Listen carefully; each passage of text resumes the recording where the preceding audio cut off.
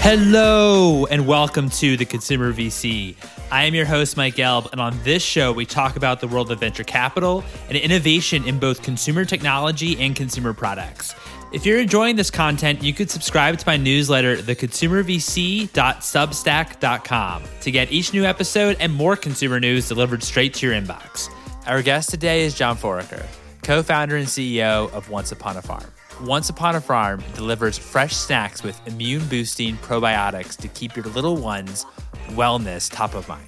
Before, John was the CEO of Annie's Inc. We discuss his learnings running Annie's for over a decade, how he became the CEO of Once Upon a Farm, what led to Jennifer Garner becoming a co-founder, what it was like developing a new category, and why they chose to expand to retail really, really fast across the country.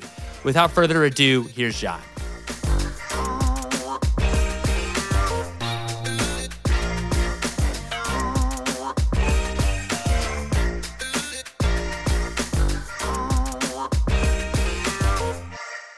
John, thank you so much for joining me today. How are you doing? I'm doing great. Thanks for having me. I'm very excited. Oh, thanks so much again for taking the time. This is going to be a lot of fun. So let's start from the very beginning. I mean, you worked a long time in natural foods and the natural product space. What was your initial attraction to those sectors? Yeah, well, my first food company I was working on was in what you would call like the specialty food space. This is back in the early 90s when specialty food was all about like gourmet stuff and it tasted great, but it wasn't very healthy or generally not as healthy.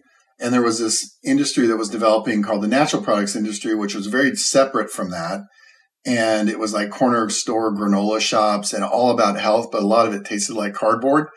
And there was those two worlds were kind of colliding toward each other. I could see it in chains like Whole Foods were being formed and Whole Foods was starting to buy up all these regional specialty grocers. And so I learned a lot about organic at that time. And it felt very much like this was going to be a really big thing because of the way consumers were changing and the way flavor and health were all coming together in something exciting. So that's what got me the most interested. And then I also say like the ethos of the national organic food space is a really cool ethos. It's about making the world a better place, having a positive social environmental impact. And those things have always really resonated with me. So I felt really at home in this space. That's awesome. And I mean, you were there from at the very beginning, right? When, as you said, Whole Foods was still kind of starting out and buying up and started to buy up different grocery stores regionally and then expanding it. Of course, now they're just a behemoth. And it's just incredible how that whole natural foods has obviously grown in the past, 20, 30 years. How'd you end up working for General Mills and become the CEO for Annie's? And what were some of your learnings from that experience? So I became the CEO of Annie's in 2004. Before that, I was an investor in a company that bought a control position in it in 1998, 1999. It was a very small little company based in the Northeast and moved it to California in 2004 and ran it from then through an IPO in 2012 and then sold it to General Mills in 2014. And then I stayed at General Mills for 3 years, which was really, really interesting and fun. Everything I ever learned about consumer packaged goods, I learned from being an entrepreneur and just figuring it out and surrounding myself with people that were smarter and more experienced than me. And at General Mills, it was the first time I had a chance to work for a really big company like that. So to get to see that perspective on not just the space, but how they get things done and everything was really, really a cool development opportunity for me. That's awesome. That's awesome. And then, of course, you left Annie's and you started Once Upon a Farm and became obviously an entrepreneur. What attracted you to entrepreneurship, and maybe what was like the initial like founding story behind why you wanted to start Once Upon a Farm and maybe the insight that you saw? Sure. In my prior companies, I had been involved very, very early, from pure startup to getting involved when the business was a little mature, but always very small companies. And I kind of craved that challenge again. I had just spent 3 years at General Mills, which I think was around a $16 billion company with like 40,000 employees. I wanted to go back and kind of challenge myself and say, could I do it again? As a little bit of it. That's honestly one of the personal things about it. But the spark for me was when I took Annie's public in 2012, I got to be very friendly with the founders of Freshpet. And because we went public around the same times and we were in the same hotel rooms and talking to investors all at the same time. And it amazed me that you could buy fresh pet food in, I think at that time around 14 or 15,000 grocery stores in the US, but you couldn't buy fresh baby food. But there were all these moms and dads that were making fresh baby food at home, which was a lot of work and whatever. It just was shocking to me that that didn't exist. So in 2014, I started looking at that space really closely with the idea of trying to find a very small brand to get involved with early. And I found Once Upon a Farm. It had been founded by Ari and Cassandra in San Diego in late 2015. They had just started, and in 2016, I became their biggest outside investor.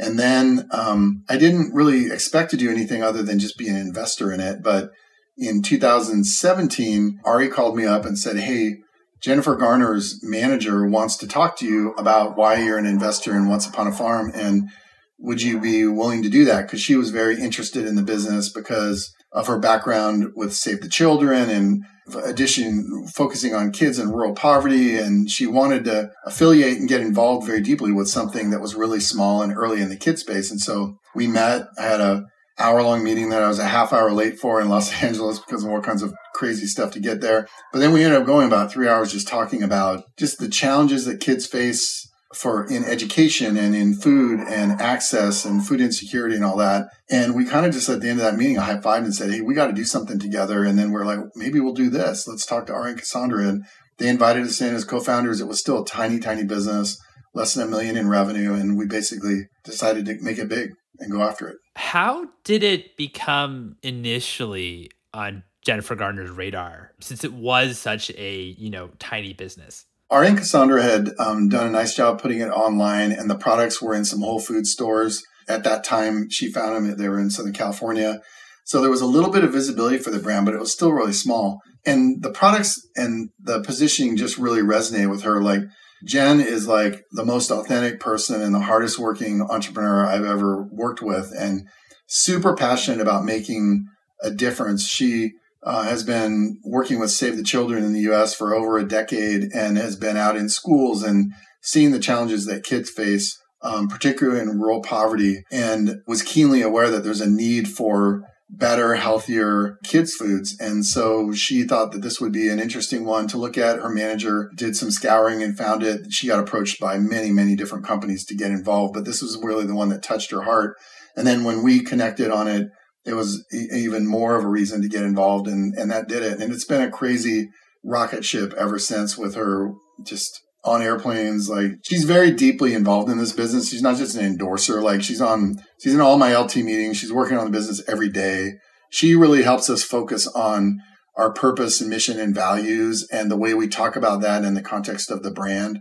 She's just really been an amazing partner. What was also that process when you transitioned to CEO? Did you had any reservations over it, or kind of what was your process in terms of deciding if you actually wanted to become a CEO of the business? Yeah, so the first thing was really just making sure I really understood the opportunity, the product quality, and all that stuff. So I checked all those boxes.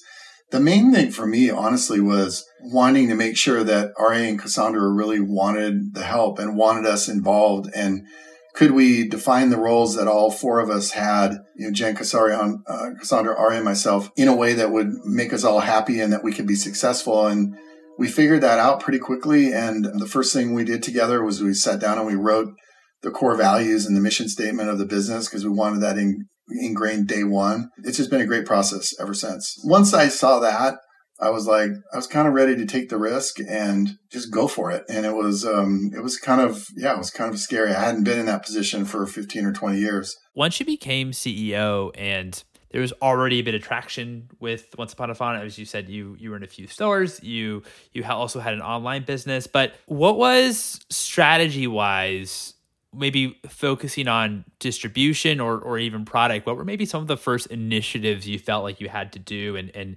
were able to execute on? Yeah. So anytime you're trying to create a new category, there's a lot of stuff that has to be figured out. Like, for example, if you want to go into the bar category and you want to sell a bar, right? There's lots of things that are givens, like where in the store it's going to go, who your competitive set is. We had to figure that out. We had to figure out where we want to be. We had choices. We needed to be refrigerated because of the product. So you could be in a lot of different places on the perimeter, or you could put refrigerators in baby aisles. And we tried that too. I'd say that was the biggest one, was go to market, figuring out what the best strategy was there. We landed on taking the products into dairy sections in yogurt and right next to, other kid yogurts. And that was a really good decision, but it took us a while to get there. And then we had to also figure out how to talk about this product. Fresh baby food is a new thing to see in a store or even online at that time. And we had to figure that messaging all out. And yeah, I'd say those were the first big things. And then the last one was like, how big to go? We made a key decision here, which is the opposite of what I've done my whole career and opposite of what I tell most entrepreneurs to do, is we went wall to wall. We just said, we're going to go big. We think we have an opportunity to create a category. We need to make a lot of noise around it. We need to have a big presence at retail. So we went from about 300 stores to about 8,000 to 9,000 stores in about 6 months, which is really unheard of. And about 90% of that distribution worked. About 10% of it didn't. But the retailers liked the idea, even if it started a little slow. We figured it out, and it's now turned into a really big business and a really successful part of the category, which retailers are loving. But it took us a while to build that. Since you're building a new category, was it difficult to get retailers maybe on board with having you in their stores? And what was that whole process like the actual sales pitch to retailers? It normally is really hard. We had a great combination of things, though. Like, I had a lot of experience with these retailers and a lot of really high up connections and credibility from what I'd done at Annie's. Jen had obviously her celebrity, but more importantly, her ability to articulate this mission and vision for what we're trying to do here. And we had some good selling information. So basically, we just got on an airplane and flew all over the country for 3 months.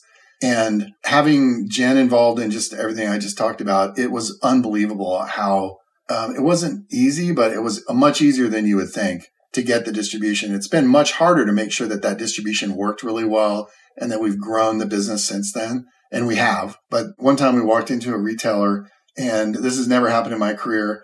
And it was supposed to be a meeting with like 3 people on their side. And I walk in, there's like 15 people on their side because everyone wanted to meet Jen. And then they opened up this like sheet of paper and rolled it out, and they said, here's our schematic, which is the shelf set, basically. Here's the schematic for our region. And by the way, you guys should fill in these spots right here. And that happened in the first 5 minutes of the meeting. Like, that never happens. Like, that just people who sold into retail stores will know that never happens when they hear this. Were there particular regions that you wanted to focus on first, or did you want to go to national? I mean, obviously you did it in 6 months, but did you kind of go national within 6 months? Yeah, so we wanted to go national, and we wanted to do it with the retailers that we thought best fit, the consumer profile best fit what we were trying to do, and that were retailers that liked innovation and leaned into it. And so Whole Foods, Target, Kroger, the big retailers, and then lots of smaller regional independents too, that we had done well with, places like Bristol Farms in Southern California, for example, and New Seasons up in the Northwest, and retailers like that were also on our radar because they're so important in how they lead, and Sprouts. So we picked the retailers that we thought would be the best, that would be the most interested, and then we prioritized them, and really just brought our A game in terms of what we would do in terms of supporting the brand and business once we launched. But we also were like, when you launch something new like this, like there's a lot of learning that we would have probably gotten if we had taken 2 or 3 years to do it, that probably would have helped us be more successful faster once we got the distribution. But we just took the approach of being aggressive and like, we'll figure it out. And we did. It took us a bit, but we did. Yeah, I mean, it's so funny because I've had on Clayton Christopher, who told me something about when he looks at companies, like what companies should focus on is really owning a particular region and really obviously think about the velocities within the region versus trying to go national so quick and then your velocities aren't there. It's much more intriguing to maybe investor or just the company in particular is much more intriguing if they're doing particularly well in one region with high velocities versus nationally and not. But I think what's fascinating about this story and your story is you went super big, super quick, and obviously it's worked out beautifully. So that's great. Yeah. So the first year we're out there with the broad footprint of distribution, it was slower than we wanted. The turns were a little bit lower than we wanted. Retailers were patient. They loved the idea because it was true innovation in the category. Like, they get presented a lot of stuff that's just knockoff. It's not really innovative. This is really innovative. So they knew it was going to take us a little time. The key insight that we picked up, we did a lot of really important learning and talking to consumers, and we improved packaging. We made product more consistent, lots of things like that. But the key insight was in 2018, all the products said baby food on them. It was a clean white package. It was a aesthetically pleasing package, but it wasn't optimized really for retail footprint we had. So we improved the graphics and design. We talked to some consumers and we found out that over 80% of our consumption was actually kids between the ages of 1 and 7, not babies. Although we had a lot of people come in through baby, they stuck with us. So we were like, hey, you know what? We're actually more of a kid brand if you talk to the consumers who are using us.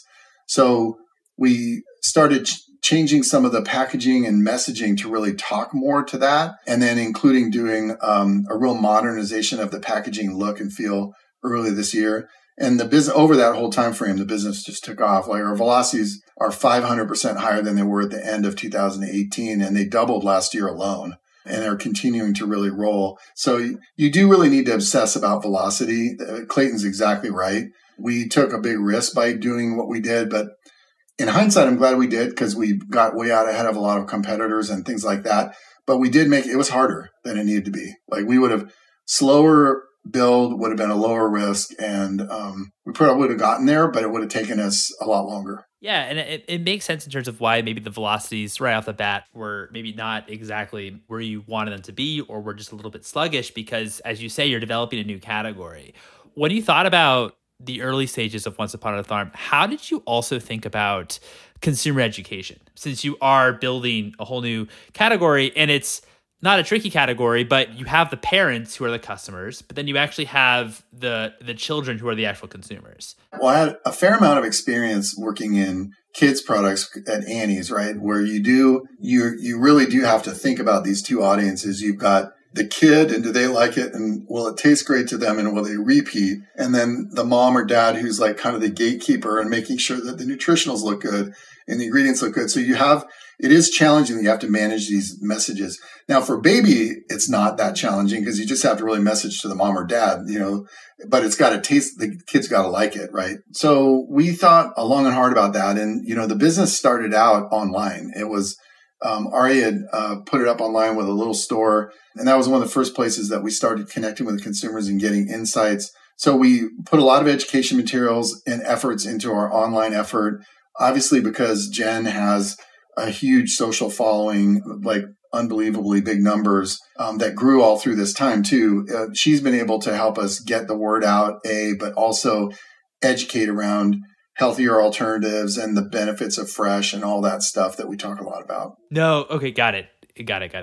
What was your approach to fundraising? Obviously, I know you entered the business as an investor, transitioned to CEO, but when you were thinking about fundraising for this company and maybe choosing the right partner, what were maybe the conversations you had internally around that kind of side to the business? Yeah, so I was fortunate that I had some success in the space, mainly because I made so many mistakes. I learned from them over a long period of time. But I had some credibility, and so it was not difficult to get the attention of really high class, top quality investors. So we pretty much could have had anybody we wanted involved.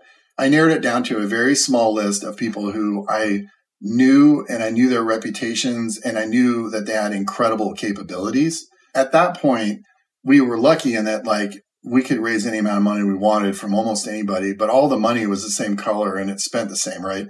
It was like, what comes with it?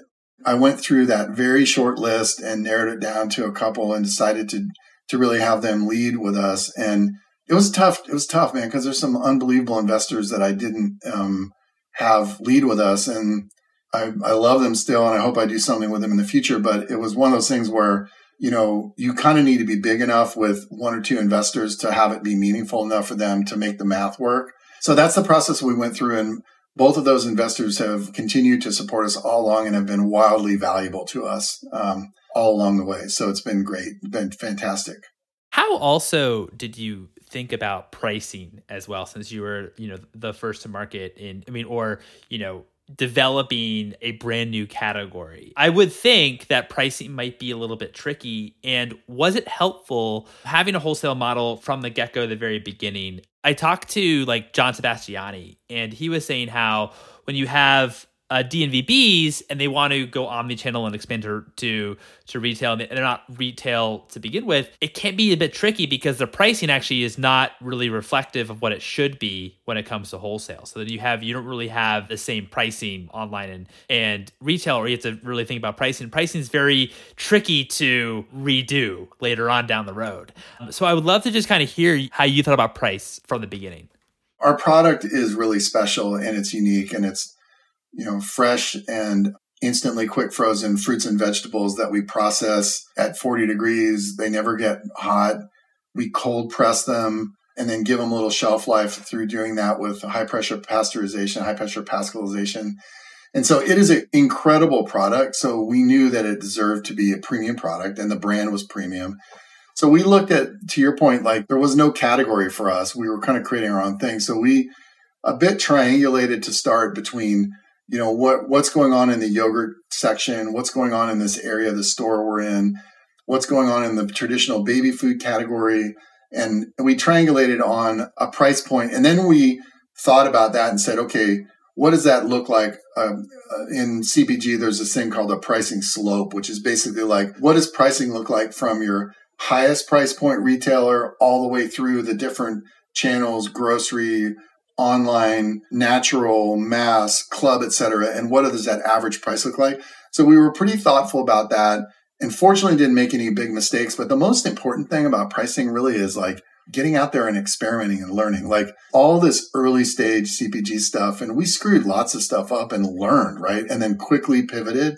It's collect data, look at it, what is it telling you, and don't hesitate making a move. So we had to learn what's the right price point. What should we do for promoted price? How frequently? It took us a couple of years to really optimize that. Now we've got it in a great spot where it's truly scalable. We can really blow it out. And we know we're competitive, but premium enough to put margins in the business that allow us to achieve what we want on the profitability side, and also to invest in high quality, which is always going to be, and food safety, which are always going to be the number one for us, but to do it in a way that will work in the category. So that's what we did. That makes a lot of sense. We talked a lot about how you've expanded in retail, but I would also love to know, how did you also approach online and scaling your online business? Yeah, so as I mentioned, Ari started the business online. So we always had an online presence. When I got there, the first year and a half, for sure, we focused way more on retail just because we had to. But we built the presence and continued to invest in it, in both people and in the platform. We were in a pretty good position when COVID hit, thankfully. We didn't have to invent it. It was there. It obviously took off because of the change in shopping behaviors. But we've been investing pretty heavily in really improving that shopper experience, making sure we've got the right platform in place that's scalable to grow. The biggest challenge we had in 21 actually was our business was growing so fast, our capacity was really constrained. And so we had to, for a while on our online site, had to allocate capacity that would sometimes go toward smaller, more unique items you could only buy from us online. We had to allocate capacity to our best selling items that were available both online and retail. So our assortment wasn't as big as it needed to be in 21. You'll see that change because we've now tripled our capacity in the business and we can really keep up with the growth. But I think it's essential. You can't have, there's a guy named Vishal from Obvious Ventures who you should meet someday if you haven't interviewed him before. But early on in this company, I was talking to a bunch of smart people I respected, and I was talking to him about brands, and he used this concept of, he called it a modern brand. He's you need to be a modern brand to be successful. It connects with next generation consumers, which means you need to meet them wherever they are, online, offline, and in between. And so we've been focused on doing that, not just direct to consumer, which is very important, not just in retail stores, but the other place that doesn't get talked about enough, that's really been changing dramatically in the last 3 to 5 years, has been the digital capabilities of retailers themselves and companies' capabilities to connect in with those. Right now in our business, about 50% of all of our volume happens with a click, which is pretty amazing because 50% of our business is not DTC. We have a huge e-commerce business that gets done through retailers, meaning consumers will go to the retailer's website like Target or Prime and they'll click to buy and they'll pick up curbside or they'll have it delivered. That's a massive part of the grocery business now and will be forever. And so it's a huge growth opportunity for companies to really figure out how to tap into that. And fortunately, we had good skills there and capabilities. And so as COVID kicked in and we rolled, we were in a great spot and we've really gotten good at that. What's maybe your, at the time was maybe like a big mistake or one of your biggest mistakes that you thought, but then later on you actually felt like actually that was maybe like a blessing in disguise? The scariest thing that we had happen in this business, we had a line of products and a few products that we introduced in 2018 they were basically for toddlers. They were kind of in a pouch.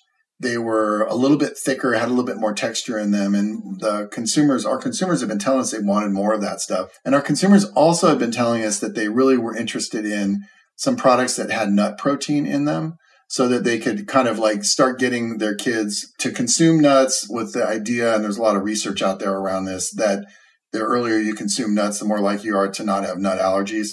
And so we developed 2 items that had some nut proteins in them. We labeled them as you have to for allergens and saying like, hey, these have nuts in them, blah, blah, blah.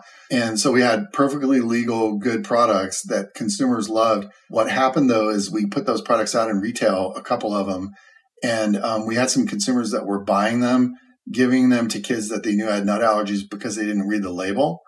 And so we had a couple really, really scary like EpiPen incidences very quickly. So we pulled those products off the market immediately. And fortunately, we dodged a bullet there. But that's the scariest thing we had happen in this company. And we take food safety extremely seriously as a kid baby company, obviously. And even though we were in compliance with the law and we were messaging and doing all that stuff, like it just shows you sometimes stuff can happen. And the lesson for us was like, hell no, we're never having any allergens that any of the big 8 allergens in any of our products ever again. And also it's a great example of sometimes you just got to go fast. Like the worst thing we could have done would have been to take a while to figure that out. Like all I needed was a couple phone calls from consumers that had a really scary incident. And that was it. Like we made the decision like immediately and we were out of them. So that was probably the one that pops right to mind.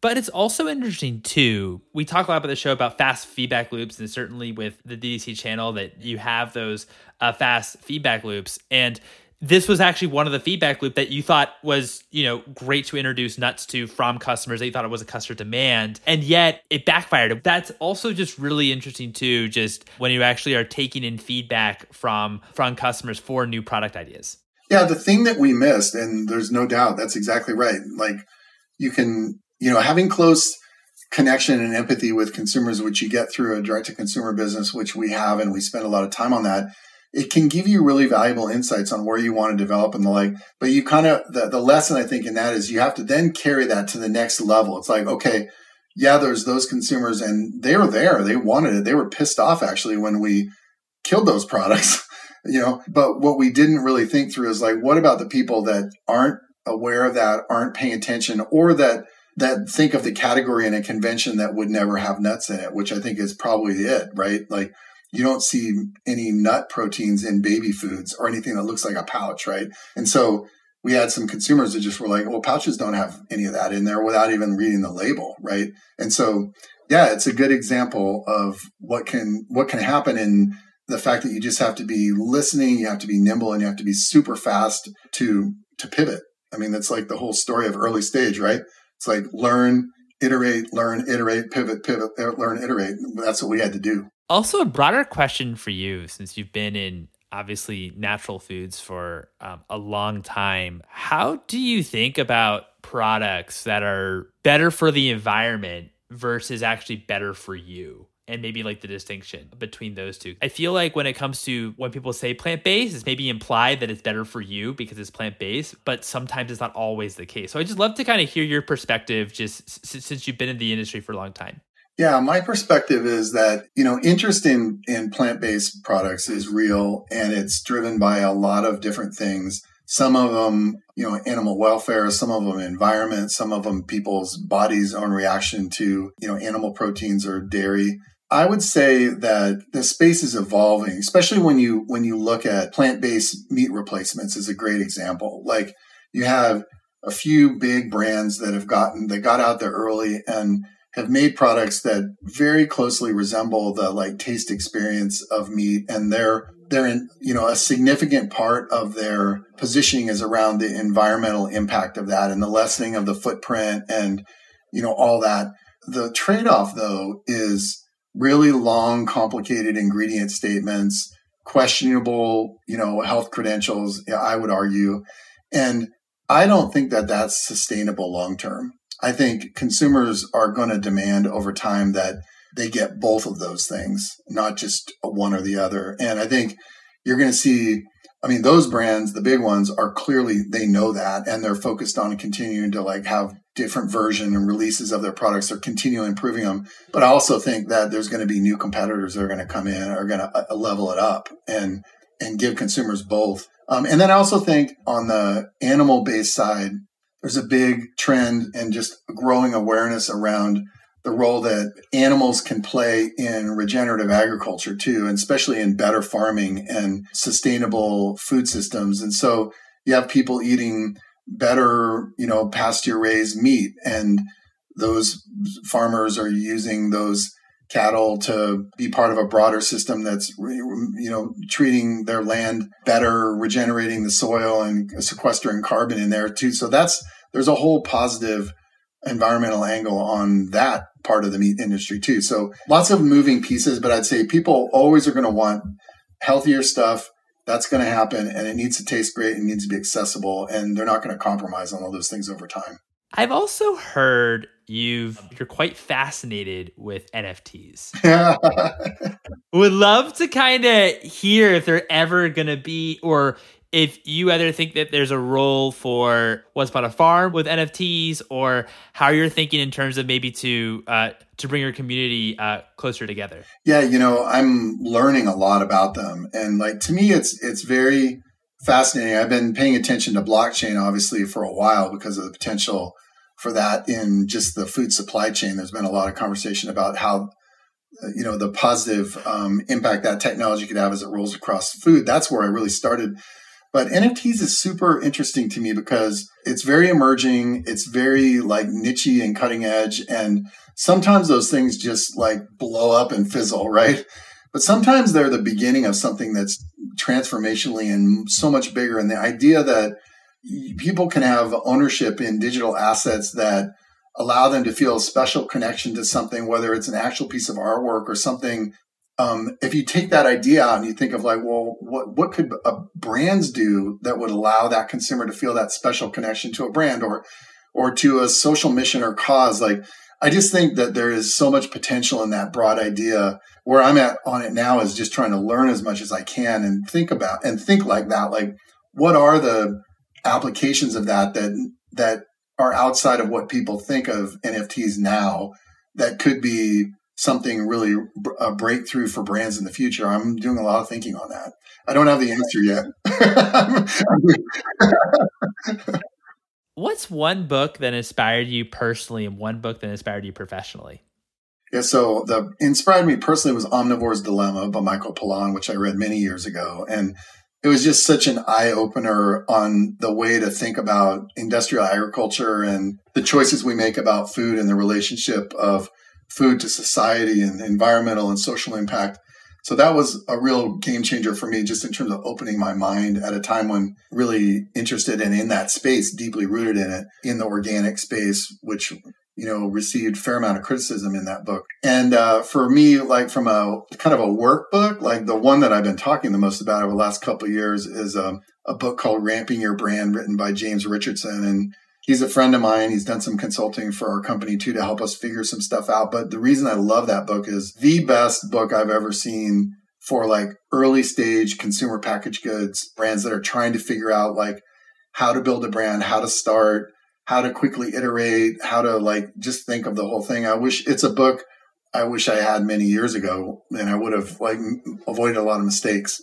So I recommend that book constantly. And trust me, if anybody's early stage food company out there, or even a later stage food company, there's a lot of the principles that can be applied there too, that are just as, that'll keep you quick and fast and smart. So anyway, I love that book. I really appreciate it too, because no one's brought up these books, either of them on the show. So we're really excited to add that to our book list. And yeah, Ramping Your Brand, I'm going to have to read that. That sounds amazing. Yeah, it's a good, quick read. It's super interesting. James is brilliant. He comes at everything from a social science, like kind of almost an anthropology kind of background in terms of the way people interact with brands. It's really cool. And he's done a great job helping a lot of young brands make good decisions about how to grow. That's awesome. My final question for you is, what's one piece of advice you have for founders? It would be, don't let perfect get in the way of good, and just pivot, learn, iterate, pivot, and never lose your core values and your focus on your mission, but be flexible about what it takes to get there so that you can be successful. I love that. John, this has been such a pleasure. Thank you so much for your time. It's really nice talking to you, Mike. Thanks a lot for the time. Have a great day. And there you have it. It was awesome having John on the show. I hope you all enjoyed it. If you enjoyed this episode, I'd love it if you'd write a review on the Apple Podcasts. You're also welcome to follow me, your host, Mike, on Twitter @MikeGelb, and also follow for episode announcements @ConsumerVC. Thanks for listening, everyone.